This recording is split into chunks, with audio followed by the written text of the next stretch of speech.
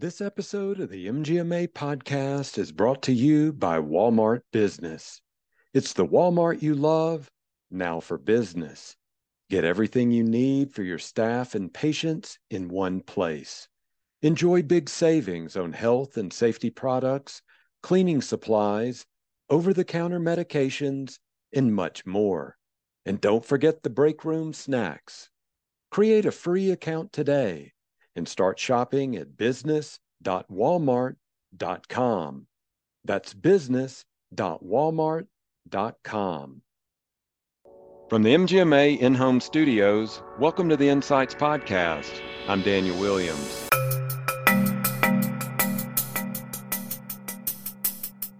The helpers are there, and the helpers are putting themselves at great risk for us. And helping doesn't necessarily mean running into a hospital to care for patients. Helping could also mean sharing resources like we're doing today. That's Brian Ramos on the industry's willingness to collaborate and communicate in response to the COVID-19 pandemic. We'll hear more from Brian on strategies practices should consider as they resume operations in today's new normal. But first, a word from our sponsor. A proven payment solution for patients' out-of-pocket cost, the CareCredit Health, Wellness, and Personal Care Credit Card gives cardholders a convenient way to pay for treatments and procedures at locations in the CareCredit network. Payment flexibility is increasingly important as patients may face economic and health concerns in light of the coronavirus pandemic. With promotional financing for purchases of $200 or more, cardholders can move forward with the care they need and want today and make monthly payments over time. For healthcare providers navigating financial and operational challenges resulting from the pandemic, CareCredit can help reduce time and effort devoted to billing and collections while increasing patient satisfaction. Accepting CareCredit as a payment option is easy and quick, and you receive payment within 2 business days. CareCredit currently has over 11 million cardholders and is accepted in more than 240,000 locations nationwide. Learn more about how CareCredit helps providers deliver a better patient financial experience at carecredit.com/MGMA podcast. Nearly all respondents to a recent MGMA stat poll indicated that they've reopened their practice to in-person visits. Doing so in the current COVID-19 landscape, however, has hardly been as easy as the flip of a switch. Here this week with advice on executing an action plan for resuming operations is Brian Ramos, Chief Operating Officer of Capital Anesthesia Partners and President and Board Chair of Maryland MGMA. Brian, thanks so much for joining us today. Good morning, Daniel. Happy to be with you virtually today. Absolutely. So we have all been dealing with the COVID-19 crisis, and in healthcare, practice administrators for these last couple of months, they've been dealing with PPE, with furloughs, layoffs, all kinds of staffing issues, managing expenses. But we're kind of moving to a different phase right now. We're moving into that reopening phase. You and I had the opportunity to be on an MGMA webinar this past week on resuming operations. And it's so much to take in, so much information. So I just wanted to start by talking to you and get your thoughts on what are some of the first steps that a practice administrator can take? Yeah, thanks for setting the stage for the conversation. You know, we are all really exhausted and we've been overwhelmed. The hardest part about this is that everything that we've done for the past 2 months has been new to us. We've had to collect and analyze and then act on new information. And some of the guidance that we've received, particularly from the federal agencies, has been incomplete, which has then required us to sort of make some educated guesses about interpretation of statutes or applicability to our practice. So as we start thinking about reopening, we really need to consider our practices as startups because that's what we are. over the last 2 months, any outstanding accounts receivable will have been collected, which means there's no future money coming in until you start reopening your practice. And then once you do reopen, it's going to take several weeks to months for those new charges to be paid by the commercial carriers. So a few ideas about how to think about restarting your practice would be to first gather any information that you might need and organize that data. So this could be financial information, your prior staff schedules, your prior provider templates. And then secondly, start thinking about what your anticipated volume might be, including a ramp-up schedule. And this is going to be the hardest part of it because we don't yet know what that new volume is going to look like in our practices. It will vary by specialty. It will vary by geographic location based on the impact of the virus. And so you'll want to consult with your physicians about any assumptions that you're making in order to be able to try to test out those hypotheses. And then finally, you'll want to use all of that information to develop a pro forma so that you can right size your staffing ratios and other variable expenses. And since we don't yet know what that new volume is going to look like, you may want to create several iterations of that document where you have, intervals of potential volumes. So if you expect it to be at 75% of your prior volume, and that's how you're going to build your staffing templates and your provider templates, what does that look like if those assumptions are either optimistic or pessimistic? And can you develop alternative pro formas to fit a couple of different scenarios so that you have something ready to enact when the time comes and when you have more reliable information from which to make decisions? Absolutely. Yeah. Thanks for that.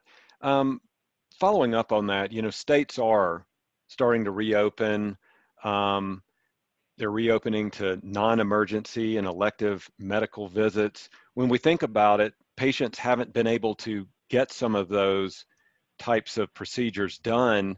So we think that there's pent-up demand, that the volume is going to be maybe even astronomical out there. But what are you seeing in reality? What really is going on when you're looking at practices, your own or other practices across the country? Yeah, so my anesthesia practice is located in the Maryland, D.C. area, which is currently still a hotspot. And so elective cases haven't yet resumed, and we're still only providing care for about 5% of our pre-COVID volume. And you're right, we've heard a lot about pent-up demand for medical services. I think there is some pent-up demand just because all elective cases have been shut down for 2 months. And so at least initially, there will be an influx of volume in medical practices. But I think that may be short-lived, maybe 2 to 4 weeks. After that, I think we're going to see another reduction of volume to what I'll call new normal volume. Since we don't have point-of-care testing, we don't yet have contact tracing capabilities, and we obviously don't have a vaccine, I think many patients will continue to either delay or defer any non-urgent care out of an abundance of caution. And even if there is a significant pent-up demand, I think one of the concerns that practices are going to have to overcome is the capacity with which they can actually see the volume of patients that may need care, given the need for physical distancing and increased disinfecting between patients. In order to provide care safely in our endoscopy centers, we're actually going to flip between 2 procedure rooms with the same gastroenterologist and anesthesia provider, which in effect reduces our capacity in half. It's also important to remember that 20 million Americans have lost their jobs so far. And there's an estimate by the Kaiser Family Foundation that 27 million people have lost their employer-sponsored health insurance. And so patients may either not want to enter medical practices unless, they have something urgent going on. They may not have health insurance coverage. We may be operating at limited capacities.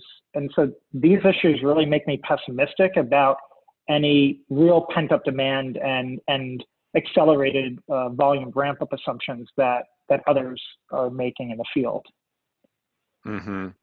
Yeah, that is going to be the challenge here, to see how that plays out. I wanted to switch gears now to something that you mentioned in a recent webinar that you presented.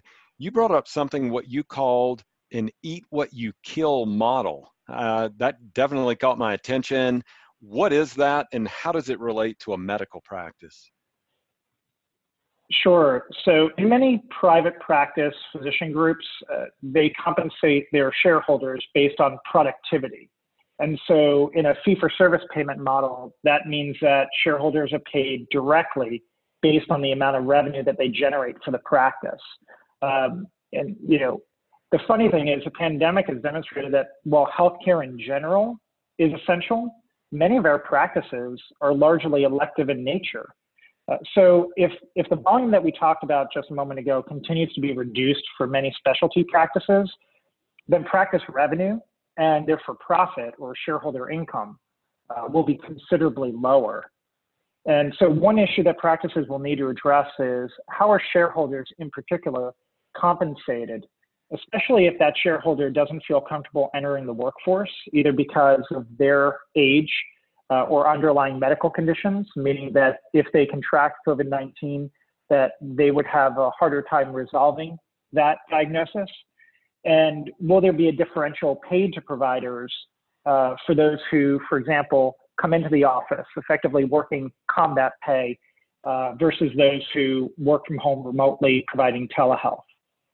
One of the issues that we talked about offline is staffing. And I wanted to ask you about this. So when we look at potential solutions, something that you've mentioned in some of your other papers and your presentations is using rotating teams.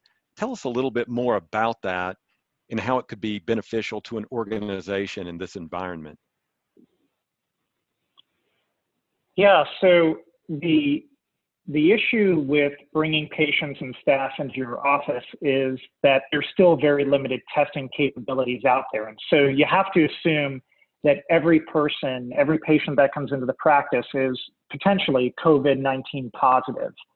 So you need to protect your workforce so that if one of those employees becomes ill, your entire practice isn't affected and forced to shut down yet again. So essentially, my recommendation has been to think about placing your in-office staff on multidisciplinary teams that work together as a pod. So think about team one is going to be comprised of Dr. A, nurse B, medical assistant C, tech D, receptionist E. And team two is comprised of an entirely different set of people, but in those same roles. And you'll do that for as many teams as you can create based on your available staff.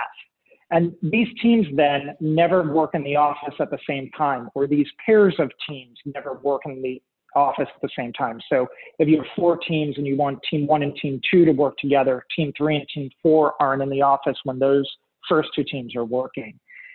This way, if any member of that team falls ill with COVID-19-like symptoms, irrespective of whether you have the capability of testing because of the number of false negatives, the entire team can self-quarantine for 14 days, effectively falling out of the rotation where another team takes that spot. Our endoscopy centers actually decided to do this really early on when we started providing care for just emergent cases 2 months ago to really reduce the risk of exposure for our staff.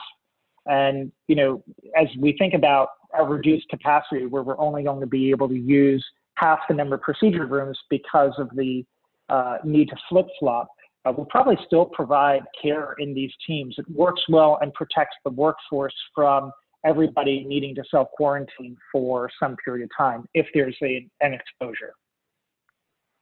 Yeah, to follow up on that, so, maintaining physical distance as employees is really important, but do practice administrators need to be considering it when it comes to keeping that distance for patients? I mean, we've all been in waiting rooms and we know how crowded and susceptible to close encounters they can be. So how do we get around that? How does that work? What does it look like?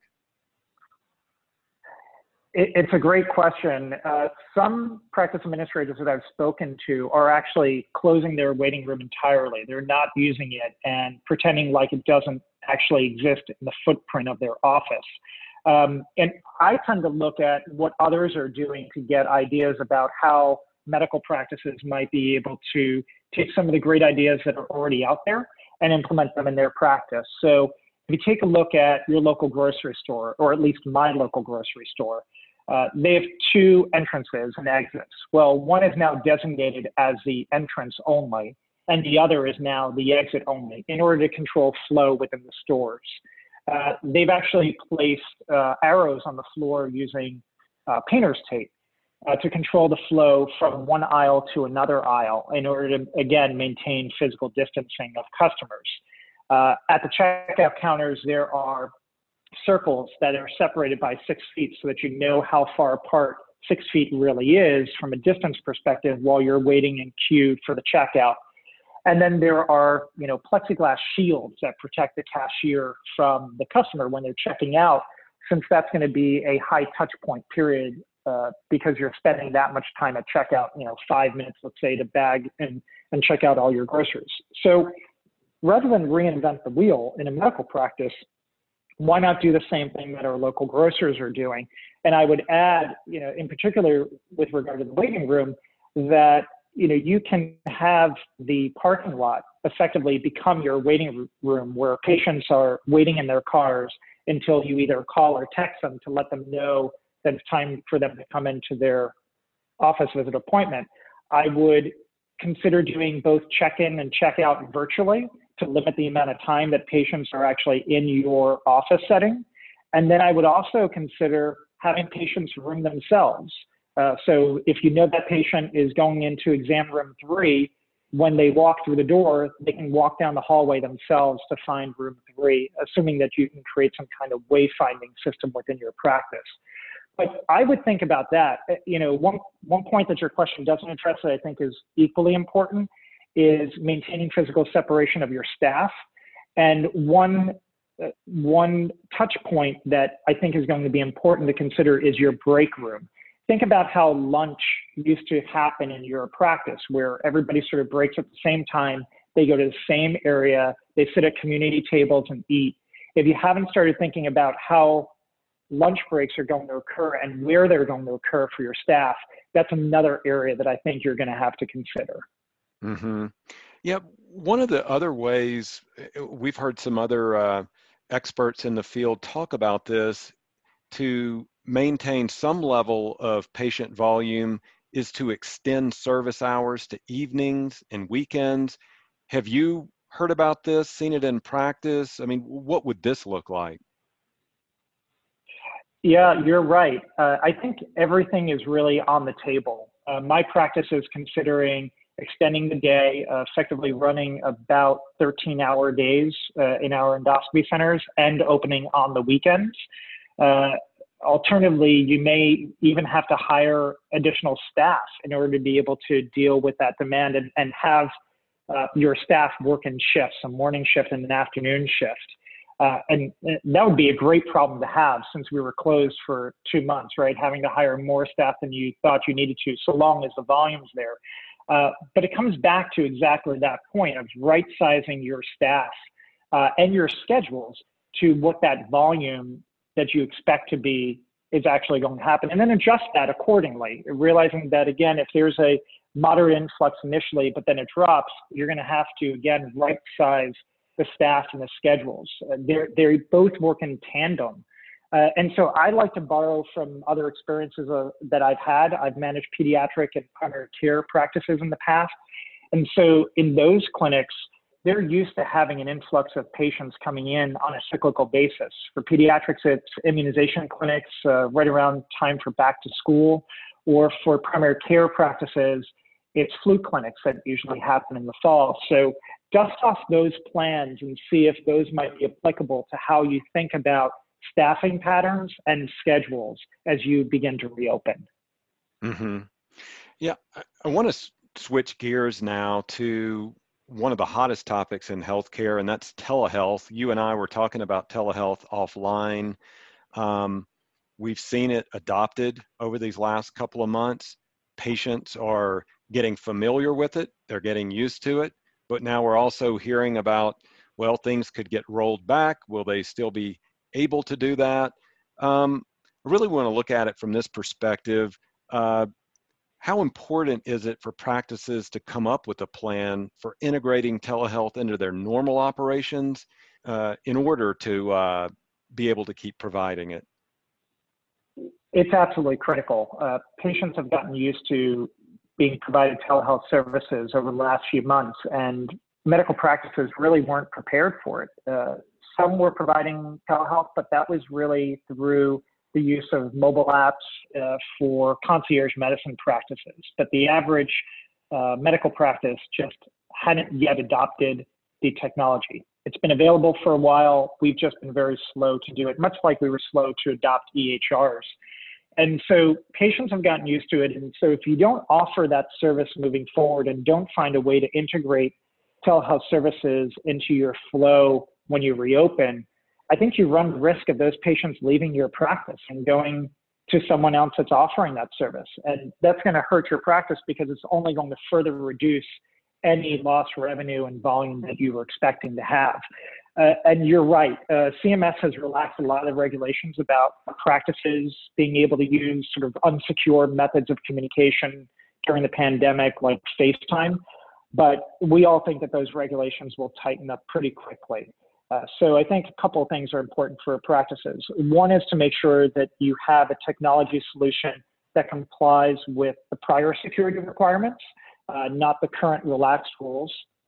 And just like you're projecting your volume for when you reopen, determine how many of those visits might be conducted virtually versus face-to-face. And then remember, we were talking about physical distancing of the staff and potentially having staff work in teams. So why not let those providers who are not providing direct services in office that week provide those telehealth services? And why not have those providers work remotely when they're providing that service, again, in order to ensure physical distancing? So all great ideas on how to integrate it, but making sure you're using a secure platform and planning for what that potential volume might be, realizing that there may be a shift to more telehealth than in person. Maybe you only need patients to come in if there's really a need for a physical exam, which is going to be pretty limited in most cases for most specialties. Yeah.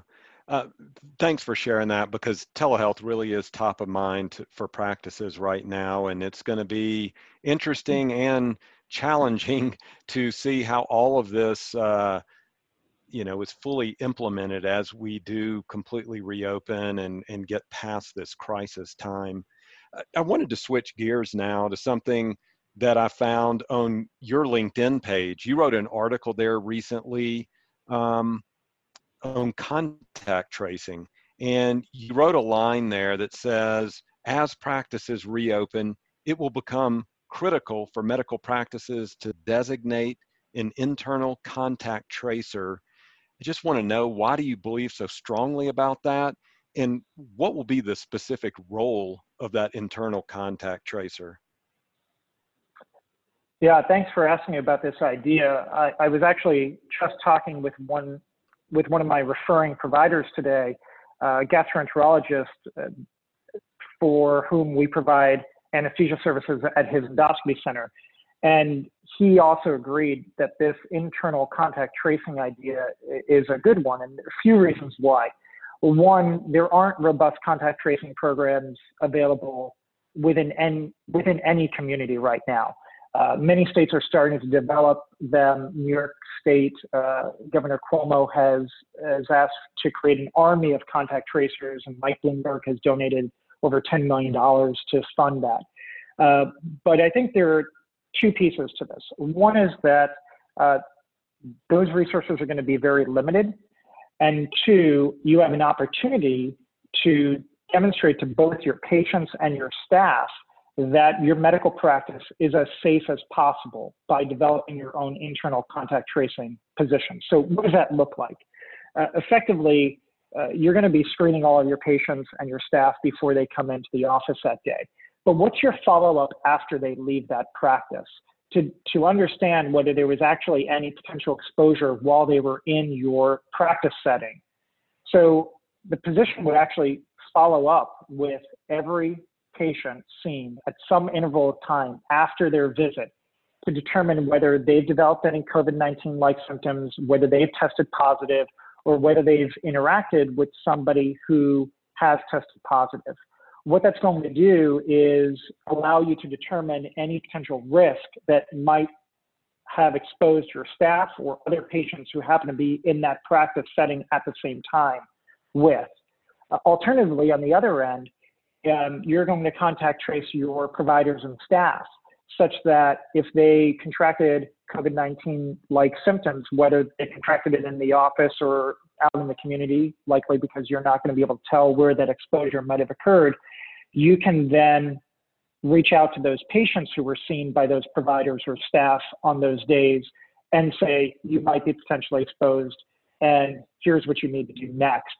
I think it's also a great way to sort of market your practice to staff and patients alike that it's safe to come to work. It's safe to receive your care.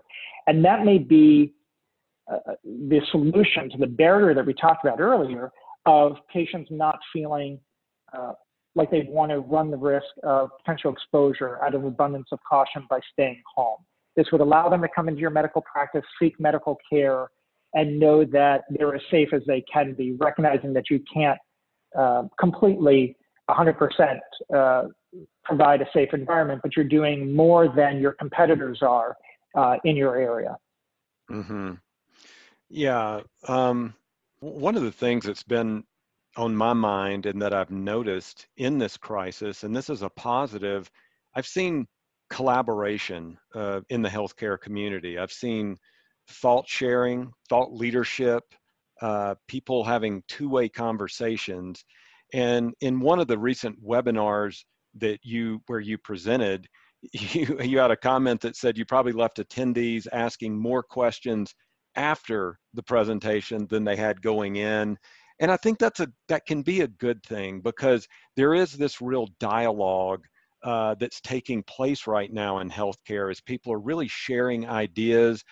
I want you to expound on that if you can. Tell us a little bit about why it's so important that people are asking questions now instead of waiting around and just finding a whole lot of problems in their way down the road. Right. So I'm not an expert, and none of us are, because none of us have ever dealt with this before. But I think we can each draw from our own prior experiences and then share that information with others so as to create a long list of questions and issues and ideas to consider, realizing some of this may not apply to your practice, but many will, because there are sort of general ideas like we've talked about of, how do you maintain physical distancing of staff and patients? So looking back at sort of my prior experience, as a kid, I was a Boy Scout, and the Boy Scout motto is be prepared. And that's followed me through my professional career, where, I'd rather plan for various scenarios and alternatives and never have to use those plans than be unprepared and stuck. And so, all the activity that I've done over the last few months is thinking critically and having my board think critically about potential decisions we have to make down the road. I haven't forced them into any of these conversations yet because we haven't had to, but I've teased them with the ideas that I think we might have to consider. One, so that they can start thinking about it now and form opinions about how we might approach those questions or strategies, rather than sort of bombarding them when it's critical that they need to make a decision today. It's a lot easier to give people time to thoughtfully consider what alternatives might be if you think about those questions today, than if you say, look, I didn't anticipate this. We need to make a decision today. Your options are A and B, and they're both bad. Well, perhaps if you had asked those questions before and started considering those before, other alternatives might have actually presented themselves. Mm-hmm. Yeah, well, thank you for that. Now, one of the things we like to do on the MGMA podcast is provide our listeners with additional resources Do you have any resources, links, anything of that nature that would help our listeners as they resume their operations? Yeah, so it's a great follow-up to your last question, because there's no way that I could have done the work that I've done, even in my presentations and conversations with others, without the help of other people. And so a couple of specific resources. The MGMA member community, particularly the COVID-19 member community, has been probably the best listserv that I've participated in. There's a wealth of information on really specific details related to either the PPP loan or the HHS stimulus funds. And there are lots of people who are willing to volunteer their time to share their experience, share their knowledge. And so that resource, if members haven't accessed that database of information, has been very helpful over the past few months. And then in collaboration with the MGMA content team, based on the presentation that you referenced earlier, we developed a checklist for practice executives to use as they start thinking about restarting their practice. And so, not everything on the list is going to apply to every practice, and it's not meant to be exhaustive by any means, but it is a way in which to begin thinking about some of the questions that you might not have thought of top of mind. And so I would point folks to that URL, which is bit.ly/MGMA COVID-19 checklist. It's a 3-page document, easy to download and follow, and sort of cross out anything that doesn't apply to your practice, add other notes, and if there are ways in which we can improve that document, let us know. And then the third source of information that's been really helpful has been the specialty societies, because they've been able to think about these same issues on a specific specialty or facility type of viewpoint, which has been helpful, where MGMA has allowed us to think more broadly about the federal programs. The specialty societies have put a lot of more meat on the bones in terms of what does open look like in an outpatient ambulatory surgical center, for example. And so be sure to check your specialty societies, because they're going to have different information that's really pertinent to your particular practice. Yeah, thank you for those resources, and we'll make those available in the podcast notes as well for our listeners. A final thought here then, I wanted to get you to share a wonderful story with us. You've closed some of your recent presentations with a poignant quote from a lovable TV character. It's pretty timely considering all that's going on in the world today. I was hoping you could share that quote with our audience, and just to tell us why it resonates so strongly with you. Sure. So I grew up watching PBS, and more specifically, Mr. Rogers. And so as a kid, I loved when the trolley left his home to go to the land of make-believe. But Fred Rogers had a famous quote that reads, "When I was a boy and I would see scary things in the news, my mother would say to me, 'Look for the helpers. You'll always find people who are helping.'" And so if there was ever a time where we needed help, it's right now. And I've been incredibly impressed with the volunteerism, the thoughtfulness of strangers, the access to information, not just within MGMA and the member community and my practice administrator colleagues, but just sort of globally. If you think about sort of when hotspot cities sounded the alarm asking for healthcare providers nationally to come in and help be reinforcements, physicians, nurses, and others, just jumped on a plane and flew to where they were needed. In fact, there's a registered nurse from Columbus, Ohio, who traveled to Washington, D.C. a few weeks ago to care for COVID-19 patients. And he unfortunately contracted the virus and is currently in an ICU fighting for his life. His name is Michael Rhodes. And so, the helpers are there, and the helpers are putting themselves at great risk for us. And helping doesn't necessarily mean running into a hospital to care for patients. helping could also mean sharing resources like we're doing today. Brian, that's a beautiful quote, and I love your interpretation of it and what it means in today's environment. So thanks for sharing that with us today and for joining us on the podcast. My pleasure. Thanks for having me as your guest, Daniel. That's going to do it for this episode of Insights. Thanks to CareCredit for sponsoring this week's show. To learn more about how they're helping providers deliver a better patient financial experience, visit carecredit.com/MGMA podcast. Also, thanks to our guest, Brian Ramos. To hear more from Brian on today's conversation, search for the MGMA On-Demand webinar, Resuming Operations After COVID-19, which is eligible for ACMPE, ACHE, and CEU credit at mgma.com/events. You can also access a COVID-19 medical practice reopening checklist compiled by Brian and MGMA industry advisors at bit.ly/MGMA COVID-19 checklist, all lowercase. To keep up with the latest regarding the pandemic, be sure to visit mgma.com/COVID.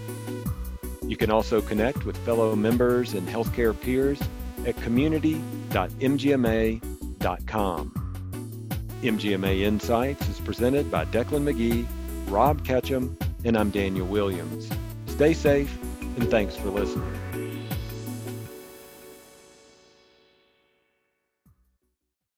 Hi, this is Declan McGee, one of the producers for the MGMA Insights podcast. If you like the work we're doing, please consider becoming an MGMA member. Learn more at mgma.com/membership. Thanks. The popular buzzword we've been seeing everywhere is AI. But what we all want to know is how we can implement and use it to our advantage. When it comes to improving margins, accelerating cash flow, and optimizing staff performance, there's a one-stop shop using cloud-based predictive analytics. MGMA Analytics is your AI-enabled tool that upscales technology you've already been paying for, so you can silo your disparate systems and make data-backed business decisions. Visit mgma.com/analytics and see how AI can revolutionize your finances and operations. Again, visit mgma.com/analytics today.